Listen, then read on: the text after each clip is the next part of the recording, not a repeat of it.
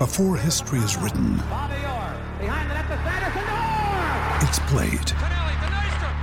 Before it's frozen in time, it's fought one shift at a time. Before it's etched in silver, it's carved in ice. What happens next will last forever. The Stanley Cup Final on ABC and ESPN Plus begins Saturday. Another day is here, and you're ready for it. What to wear? Check. Breakfast, lunch, and dinner? Check. Planning for what's next and how to save for it? That's where Bank of America can help. For your financial to-dos, Bank of America has experts ready to help get you closer to your goals. Get started at one of our local financial centers or 24/7 in our mobile banking app. Find a location near you at bankofamerica.com/talktous. What would you like the power to do? Mobile banking requires downloading the app and is only available for select devices. Message and data rates may apply. Bank of America N.A., member FDIC. We took it all. We brought them to our land. An endless night, ember hot and icy cold. The rage of the earth. We made this curse. Carved it in the blood on our backs. We did not see. We could not, but she did. And in the end... What will I become? Senua's Saga. Hellblade 2. Play it now with Game Pass. Le Fondre looking to get close side of Font. Le Fondre away from David! 3-1 Reading! 3 points Reading! Hello, welcome to another episode of Elm Park Royals. Day after a 1-1 draw against Hull City at the SCL Stadium, and I am here with Jordan and EPR debutant to the Elm Park Royals podcast, I think, Matt. Jordan, how are we doing after yesterday? I'm doing good, thanks. And Matt, first time on the podcast? Looking forward to not it? my first. I'll take it as a forgettable experience. Was the first time. It's my second, but it's all good. Yesterday, I guess, at least, probably isn't that going to be that forgettable for Reading fans, I think, going forwards. There was quite a bit of controversy yesterday. First half, not so much. Fairly even start in the first half for both sides. Matt, probably a more fast start than recent matches for Reading, especially. We had a decent half chance from Carroll. Yeah, I thought we started pretty well, really. I think having Carroll on the pitch starting games is a lot easier than starting with Puskas. It was really interesting just to see from kickoff, actually. We started straight on the front foot and actually started attacking. We've had probably 10 years of pass it back to someone in defence who will lump it up out onto the wing and hope someone will get it from kickoff. So it's really good just to start out with Swift just running towards the defence, really. I thought we opened really well in the first 5 to 10 minutes. It was fairly even, I guess, Jordan, because Hull definitely had their chances as well. It didn't take long for them to have the ball in the back of the net. Yeah, I actually thought both sides started pretty brightly. Hull definitely didn't look...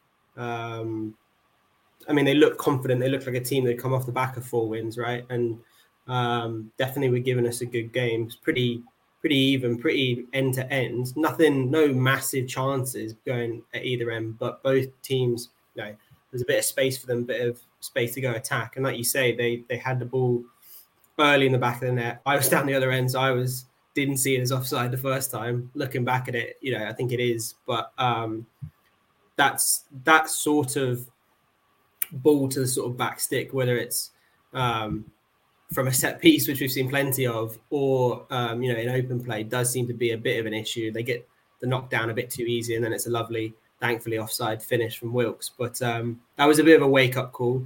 They didn't create huge amounts after that, but that was definitely a bit of a scare.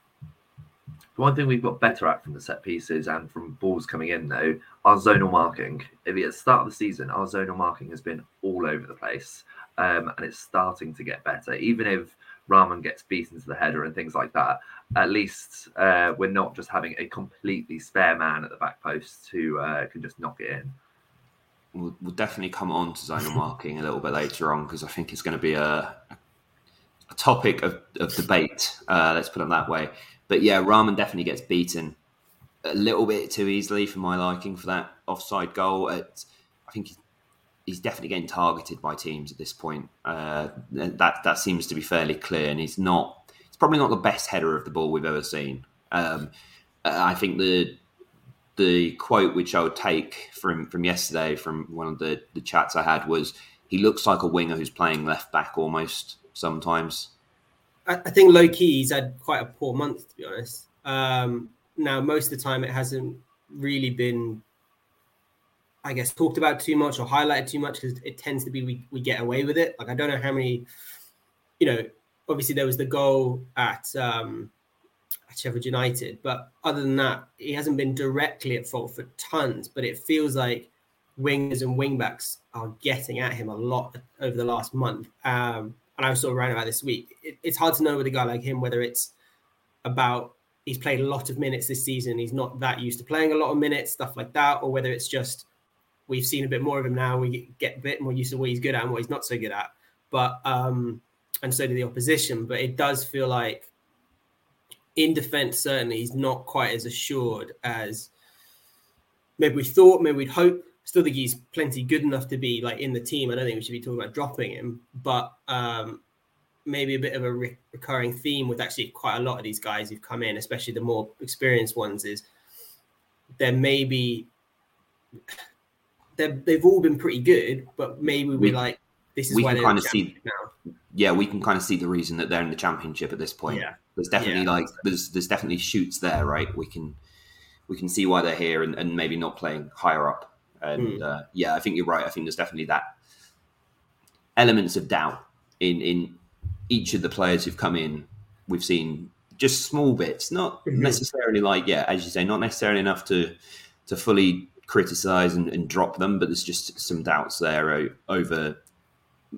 I mean, all of the players who've come in. Well, the big issue, we've got no one to drop him for anyway, so it's he remains in the team indefinitely. That is a good point. Yeah, we don't quite have the squad to be able to drop him for another left back, because Paunovic hasn't really given Bristow much of a chance. I think Bristow might be injured, because I'm not sure he's playing for the under-23s either. He's just come back. He's just come back, but he has been injured. Yeah.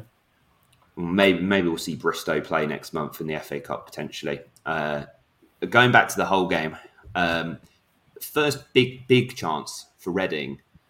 20 minutes in, John Swift, really good vision here from Swift to note the note the pass and claim an interception about 5 yards into the whole half, Matt. And John Swift, he sets the chance up himself here, and it's a great chance. Should he score here?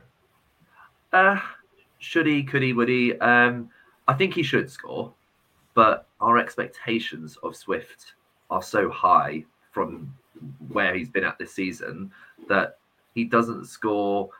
I wouldn't, in years previously, I wouldn't have expected him to score all the time. And I think it's just because he's got such a high goal scoring rate this season. He's been assisting so much this season, going through on goal. I'm expecting him to score this season.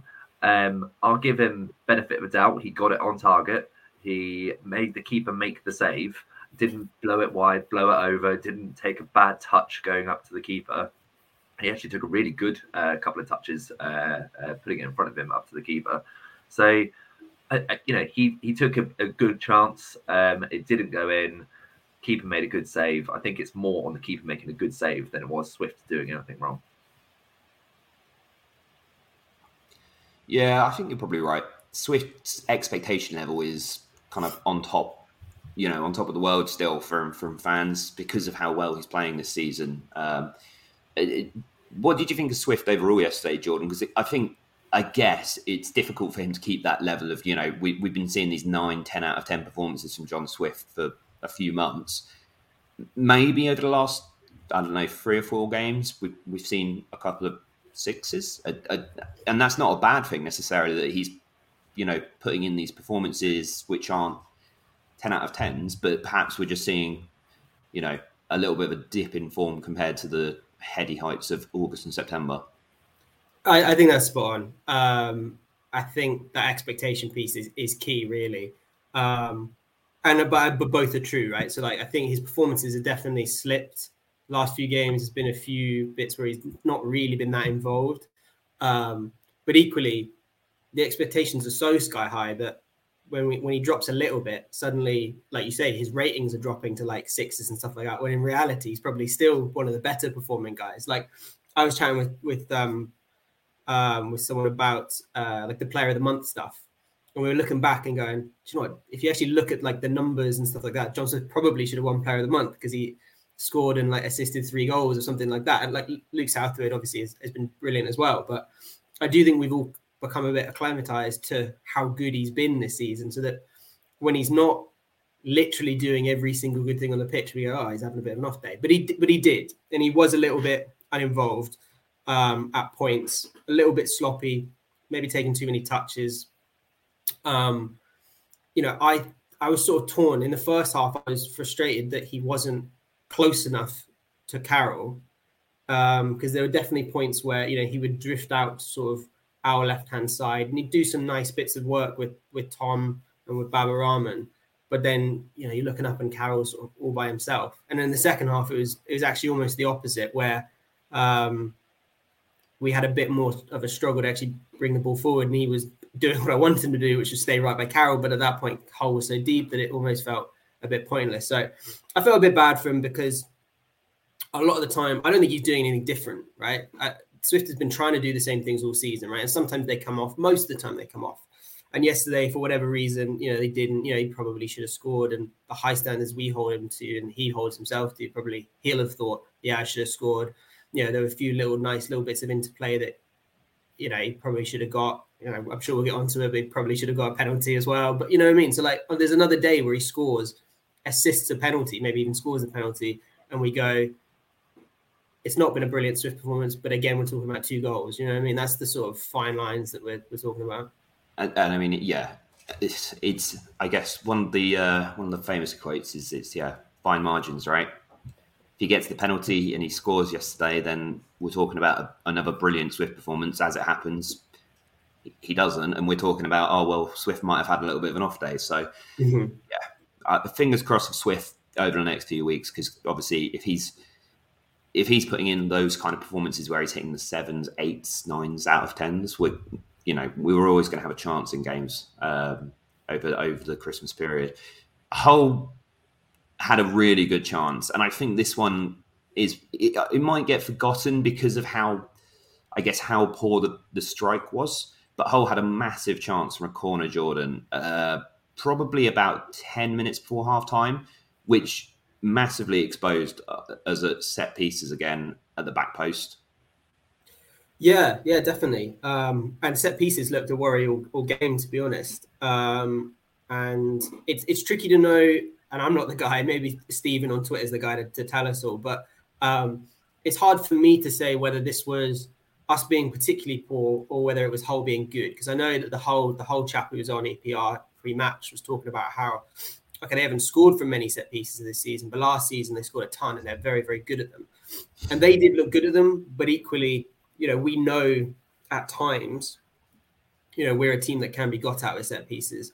But yeah, they looked a threat all game. What was a small positive, I guess, was that none of the first contacts they were getting were directly on goal, right? Like it was more nod downs and balls spilling to the edge of the box and stuff like that. So most of the chances were,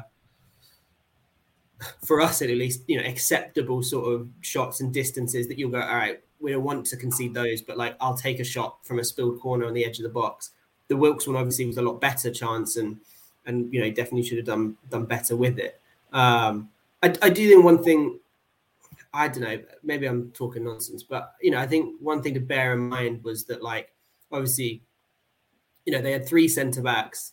They got McGuinness, they got Wilkes, both, those are 5. Wilkes is not the biggest guy, but pretty physical. Those are decent targets, and it's a team of lumps, isn't it, Jordan? Let's be honest. There are certain setups you go, okay, even if you're really good at defending set pieces, they've got a chance just from sheer numbers, right? When you look at the Reading team, we're not a small team, but you've basically got 2 centre backs and Carroll as your real, chief ball winners in the air there. We've already talked about Barbara Rahman not being brilliant in the air, even though he's got a bit of height. And beyond that, you're talking about guys like Laurent and Drinkwater. Fine. We had some issues with Laurent start of the season in terms of, defending posts and stuff. But there's sometimes you just get outnumbered in terms of the number of real targets that they have. And they had good delivery and they used it. So, somebody else can take more of a deeper dive in the set piece to see if there's more worrying signs there.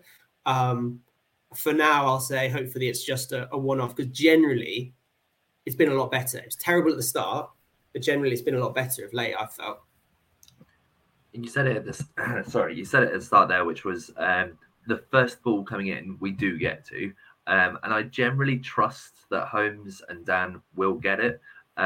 It's the second ball or it coming down into the box and there's no one else there taking charge and getting rid of the ball and clearing it out.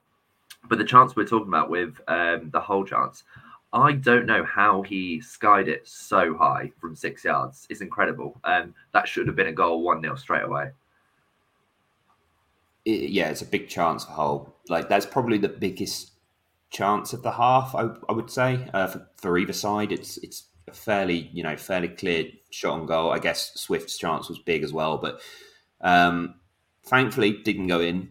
And we come up towards half time, and we'll park the penalty discussion here, because I think we'll come on to that later on.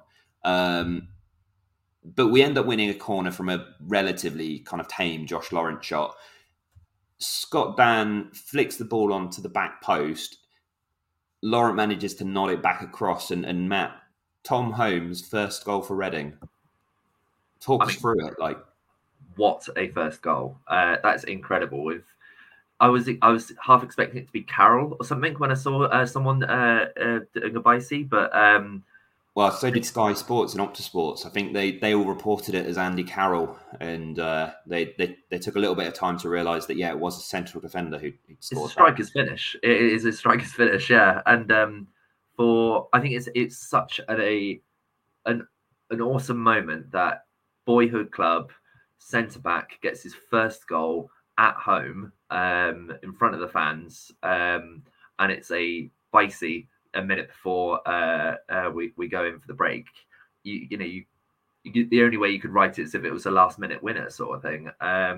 He's taken it so well, and the good thing that he's done is he's got himself into the right position. It was actually a striker's position to get into, but he's got himself into the right position. As soon as you can see Laurent's going to head it back across. I'm surprised there's no Hull defender right on him, given that he is the centre back in the box. But he's taken it so well, and you can see how much it meant to him in his celebrations as well. Yeah, his celebration in front of the stand was joined by pretty much the whole side. I don't think South would ran the 95 yards to celebrate with him, but I imagine that might be purely because he didn't realise it was Tom Holmes who'd scored, given it was a bicycle kick. Jordan, 54, 55 games I think Tom Holmes has played now for Reading. So how do you think Tom Holmes is I guess we've seen him in the side now for 4 or 5 games. How do you think he's performing overall? But I mean, do you think he's going to stay in the side long term? I think it's a tricky one, that. I think it's a really tough one to answer. And I think it probably has a lot to do with how long Moore is out, because, they're in different situations, but I was definitely of the opinion when Southwood basically first came in that he needed to probably go and get 5-6 games before you'd even consider keeping him in. With Holmes, obviously, we've seen a lot more of him. We know who he is, what he's about. Whether he needs quite as long, I don't know. I think the drop in Moore thing is a delicate issue. I personally think Moore gets probably more focus than he's due. But regardless, Holmes is playing really good.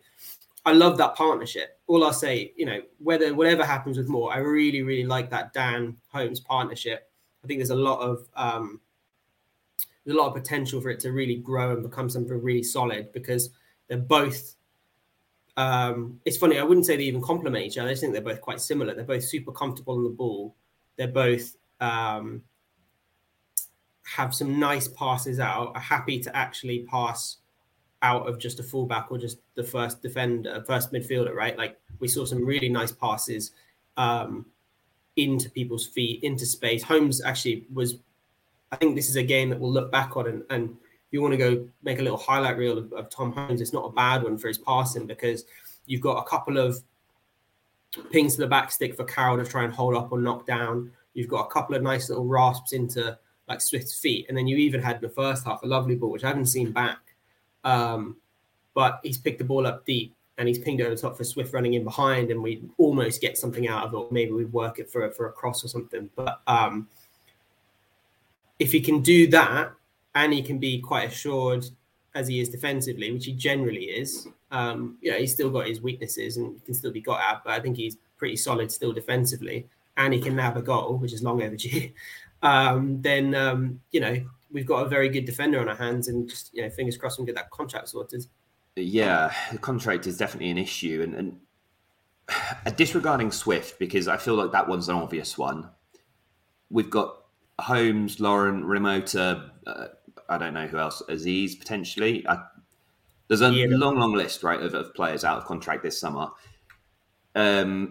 Question for both of you. If you can only keep one, guaranteed to keep one player, who are you keeping out of this current squad, excluding John Swift? Because I feel like that's cheating. Holmes, straight away. Without fail, there's no hesitation for me. Jordan?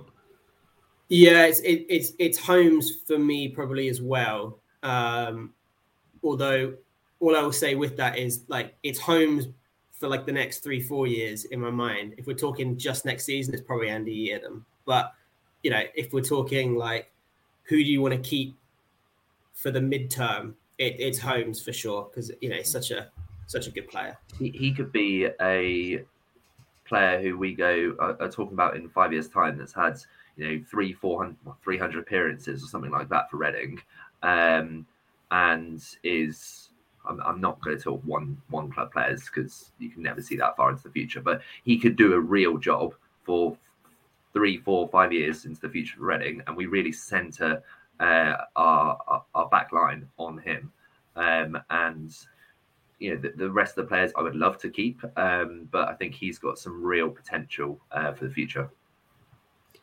Yeah, I do remember after the Forest game we had at home, there was a report from I don't think it was a Forest fan, but it was a report from a neutral who'd come to watch the game, who posted up about Holmes being a potential future England player. And I thought maybe that's a little much potentially, but certainly I could see him playing, in the Premier League in the future quite comfortably. He's got all the talent, and if Mings can get into the squad, then so can Holmes. Yeah, certainly. We took it all. We brought them to our land. An endless night, ember hot and icy cold. The rage of the earth. We made this curse. Carved it in the blood on our backs. We did not see. We could not, but she did. And in the end... What will I become? Senua's Saga. Hellblade 2. Play it now with Game Pass. With threats to our nation waiting around every corner, adaptability is more important than ever. When conditions change without notice, quick strategic thinking is crucial. And with obstacles consistently impending, determination is essential in overcoming them. It's this willingness, decisiveness, and resilience that sets Marines apart. With our fighting spirit, we don't just fight battles, we win them. Marines are the constant our nation counts on to fight the unknown. And through adaptable problem solving, we do just that. Learn more at marines.com. Halftime came through. Andy Yeardham came off. Jordan, Andy Yeardham, it's a worry that he's come off again. Paunovic has said it's I think it was a tissue injury, but they tried to take him off before any damage is done. We're not really sure as to what the outcome is yet of him coming off. His injury concerns this season they're mounting up slightly. I mean, I know he's been injured before, and we had that spell where he was out a little bit. I'll be honest, I can't remember how many games he's been out, but I think the bigger issue, in my mind at least, is less about his body holding up, and it's more just about the cover. You know what I mean? Maybe this will be a blessing in disguise. Maybe it'll be out AFCON. Who knows?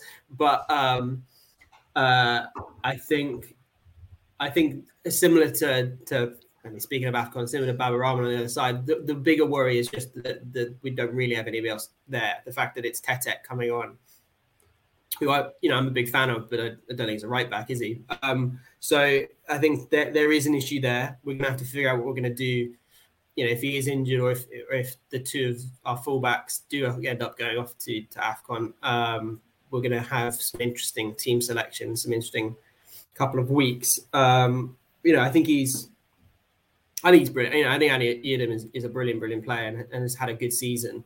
And we do miss him when he's not there. So it's never good. It's never good seeing him come off. Fingers crossed. It was done at the right time. It was done precautionary enough. I think I saw he's going for a scan. So fingers crossed the results on that aren't too bad. Yeah, certainly. It was good to see them, I guess, take the precaution and do it early. Hopefully it's early enough that there's no serious injury and he's back next weekend and starting. But Tetek comes on and Matt, the goal for Hull comes about 10 minutes after half time. It's a long pass forwards from Smallwood in central defence. And I mean, Tetek gets extremely unfortunate that it kind of comes off his calf and bounces straight back to Malik Wilks. It's a really, unfortunate or fortunate, depends who you support, unfortunate goal to concede, really. And Tetek, I don't think he could have done much different. It hits him and goes off, out to 35 yards. 99 times out of 100, whoever takes a shot from there skies it wide in the Championship. So I can't really blame Tetek for the goal. I don't think we can argue if we're blaming Southwood or not. I think he's been great over the past since he's come into the squad. But it's a great shot. Southwood is just doesn't quite read it right. Goes down to get it, and I don't know if it bounces up before him, does it, or is it he just jumps on top of it and lets it go through him? But I think it's an error. Southwood wasn't at his best yesterday, but it's almost the same argument with Swift, which is he's been so good recently that when he's not at his best, we're like, oh, hold on, you're not doing quite as well as you were previously, and I just think it's a really unlucky goal. And the rest of, we didn't give Hull a lot of chances. I know they had, a couple of offside goals and things like that. I'm not worried about those. It was 3 seconds after it being called for offside, they score, sort of thing. So, yeah, it's an unlucky goal that we won't see again for the rest of the season. And it's just unfortunate that it's cost us 2 points. I think it's an interesting one about Hull not really creating much, because I kind of agree. I don't really think Hull had that many big chances, in all honesty, Jordan, despite the fact that the game ended 1-1 and Hull, did have 2 offside goals. It didn't really feel like they were that threatening potentially going forwards. It felt like they were. I guess they didn't really create much. Yeah, no, I agree. I thought they were pretty impressive, sort of up to the final third. Had some nice bits and pieces, but I mean, to be honest, a bit similar to us. I'm sure we'll get on to Carroll, but a bit similar to us. I think the strikers just weren't up to much on the day. Obviously Malik Wilks scores his goal, takes the shot nicely. It's a mistake from Southwood. It's an error. It's cost us, but it's fine. These things happen when you're a keeper. But yeah, I think I'd be a little bit worried. I'm sure they'll be looking for a striker in January. I'd be a little bit worried if I was them continuing with those two, because they're both fine. But, I think they missed that sort of cutting edge a little bit, the final third. And, a bit like us to some degree, although I think we did create more, a bit reliant on a little bit of magic from, Keane Lewis-Potter or Honeyman, both of who I thought were pretty good. Honeyman especially I thought was excellent. But, they just, everything was sort of little half chances. Everything was mainly from set pieces. So defensively, from sort of what I take away from the game, not overly worried. I think we dealt with them fairly comfortably, albeit they played fairly well. So nothing massively concerning in the goal either, because, I think Southwood will just take it on the chin and move on. So that's not too big of an issue. Or in the way we generally defended. I think they got the better of us in midfield all game, which is a shame. But in that final third, we did what we've done plenty of this season, which is, do enough to restrict them to not all that much. And I think, the second half, Reading probably didn't have that many major chances. In reality, like we tried and we battled. We had a couple of half chances here and there. Carroll had two probable half chances, both of which he put over the bar. And we had, I think, Aziz with a reasonable effort from the right-hand side. We won't go into those in too much detail because, as much as it would be nice to, I feel like the major talking points from the second half are fairly obvious to most people who are listening, because Matt, the refereeing yesterday was god-awful. I don't really think there's any other, there's no other excuse for it, but yesterday was really, really poor. And really the debate is, should Reading have had 2 penalties or should Reading have had 3 penalties? Yeah, I'm not usually one to just sit back and blame the ref, because I think it's always a really easy target. And every fan across the country can go, we didn't win today because of the ref. Realistically, though, yesterday we did not win because of the ref. At some absolutely shocking decisions. And even if we took out the penalties and we looked at just some easy decision-making that he could have done, it didn't really affect things, but like corners, throw-ins, that sort of thing. He always makes the easy decisions, go non-controversial. I don't know who it was. I'll just give it to the defending team. And he just had a very, very bad game yesterday. I think I was looking at his stats this morning. I don't think he's actually managed championship games that often. He's only just hit about, I think, 10 or 11 games in the championship. He's not a well-experienced championship ref. And yesterday was not his finest. I think every single one of those penalties could have been given. Every single one of those penalty claims could have been given quite easily. Which one was the most obvious one, Matt? So we had Carroll in the first half just before half time, which he kind of gets pushed to the ground, I would say. We'll go through them with Grant McCann's kind of excuse on the side. So the first one, Carroll falls to the ground. Grant McCann, it was a dive. The second one, Swift gets kind of laid out. It was outside the box from Grant McCann. And the third one, the handball, you've seen them given from Grant McCann. So which one for you, Matt, was the... Saying it's outside the box is like, well, give the free kick then. Didn't even give that. I'd say the most obvious one for me was the handball. It's up in the air. It hits his hand. It's a handball. Everyone can see it. There's no should he have stayed up stronger, all that sort of stuff. It hits his hand in the penalty box. That's it. Yeah, hard to disagree. They seem to get more and more nailed on as they went, really. Like, I think the first one was, even watching it back, I'm like, as a biased Reading fan, I'm going, yeah, that's a penalty. But it's maybe a little bit more understandable. Swift one, for me, is so nailed on. It's unreal. It's just bad defending, and he just draws him in. It's a foul. And then the last one, like, you feel a little bit bad for the defender in terms of it might be one of those ones where you go, it's a bit unlucky, but it's still a nailed on pen. Like, his arm's way where it shouldn't be, and it hits him, and you just go, unlucky, mate, but that's a pen, obviously. So for none of them is frustrating. When you're in the stands and stuff, like, you get that good a view of these sorts of things, but you can get a bit of a feel from like the players' reactions and stuff. And when you have 3 reactions like that, you tend to go, I can't wait to see the highlights back, because I'm sure 1 or 2 of these is probably very, very clear. And looking back this morning, they were. So it's it's difficult. The fact that multiple Hull fans on Twitter yesterday were saying, yeah, Reading probably should have had 3 penalties today. It's very rare that you see an opposition fan coming out and saying that your opponent should have had 3 clear penalties. And it's hard to separate the penalty stuff from assessing the performance either, because I've seen plenty of Reading fans sort of going, "Oh, we shouldn't be relying on referees. We should be able to beat Hull regardless or whatever."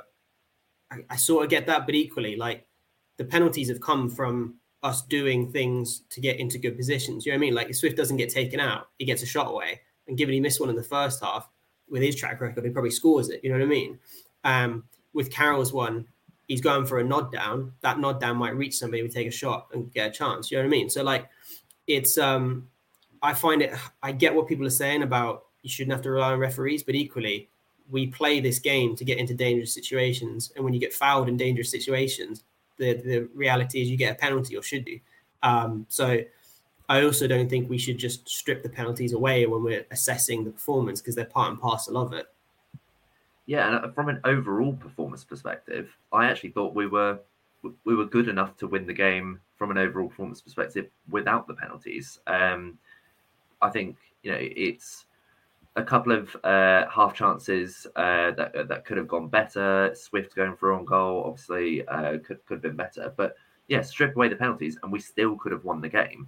I think it's a bit unfair to say, oh, we should be beating Hull. They've won, well, you said at the start, 4 games in a row. They're probably the form team in the championship. But I think we did enough yesterday without the penalties to win the game. And then you add the penalties back in as well, which are part of the performance, like you say. And yeah, we should have won. Yeah, I think I agree. It's difficult, like you say, Jordan, to strip the penalties away from the performance, because they are part of the performance.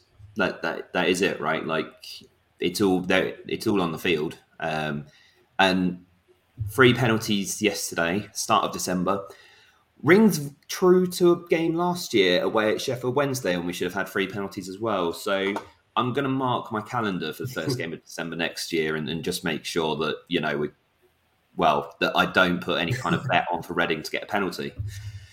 Next week, we are going to be playing away at the Hawthorns against West Brom. And Matt, West Brom away, in all honesty, it's not usually a good hunting ground for Reading. What do you see as picking up any points there? I mean, on paper, we should go and lose, and it is what it is. We always seem to have this